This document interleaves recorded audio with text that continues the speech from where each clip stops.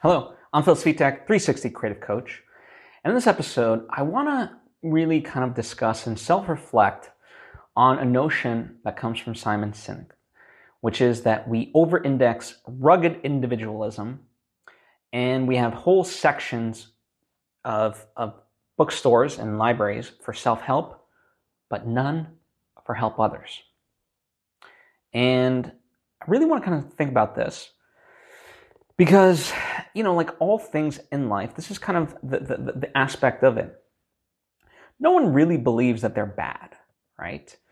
Certainly, when you even look at the insurrectionists that went into the Capitol, they truly believe themselves as patriots, right? So a lot of evils in the world really are otherwise good values just taken to an extreme. And so the reason I want to consider this is because,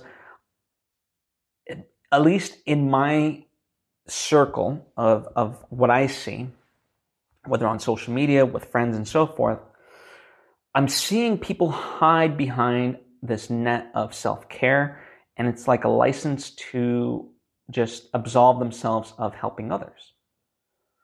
And listen, we all need to take care of ourselves. I am a firm believer in the idea that you have to put on your mask first and then help others. But at the same time, there's this deeper, when you really kind of explore it, and this is why Simon Sinek's work is really fascinating, is he really does a lot of research with the military, because that those are life and death situations most times. And or like firefighters and things of that nature. And one of the things, he says when people kind of go into danger, they do it because of something beyond themselves. There's this belief that other people would do it for me, so I must do it for them. And I don't think it's something we talk enough about. And we really should. 2020 was a hard year in all of us. And I get it. A lot of us want to just kind of relax and veg out. And we are entitled to rest. But resting is different than quitting. You can't quit on your friends and family and stuff like that. You can have your boundaries and say, I'm not available right now. But you can't not be there for people when they really, really deep down need you. I mean, I know it's a fine line to walk. I get that. But for me, even if, and again, I'm not necessarily saying this is the right way or I'm advocating for this 100%, but the way I look at it, if someone called me, I knew they were going through something, even if I was at a 2 out of 10, I would pick up. I really would. And, I'd let them know, like, you're not going to get the best version of me, but I'll give you everything I got.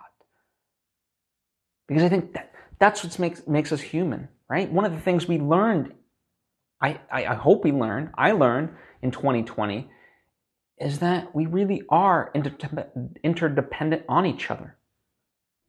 We have over-indexed rugged individualism. And we should be there for one another. And so I will be there for somebody to the extent that I can, as much as I can, because I believe that, and I've experienced it, right? It's not just I believe, I've experienced it. People have been there for me when I've needed them the most. And that is something that we need to consider, because there's never going to be a point in time where you're going to be 100% and things like that. The life is, there's duality. It's the yin and yang, It's always going to be, there's going to be, amazing opportunities and many things to be grateful for. But then there's always going to be things that need to be done that aren't as wonderful. There's people suffering from COVID. There's people in financial hardships. There's people that are starving, all this.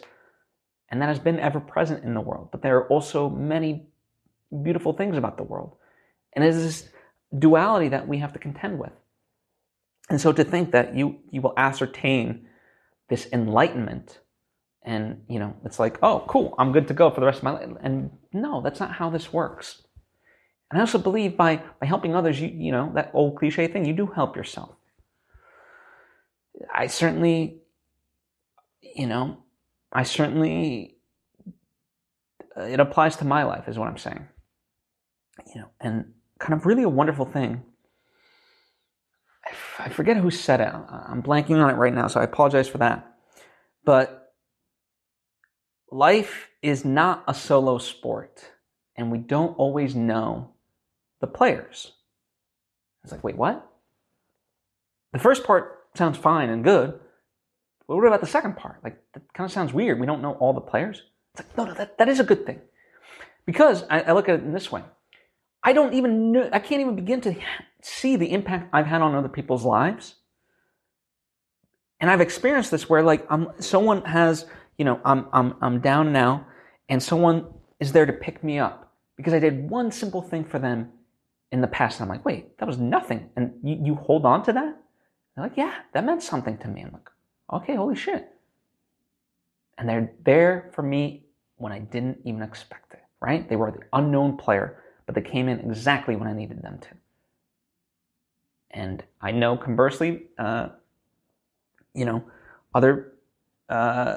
there's people in my life that have done a very simple thing that I value deeply, and I wish I could let them fully know how much that has meant to me, even a small interaction. And maybe one day I will get to repay some of these people, but that's the beauty of life. We don't know we will never know the impact we have on someone else's lives.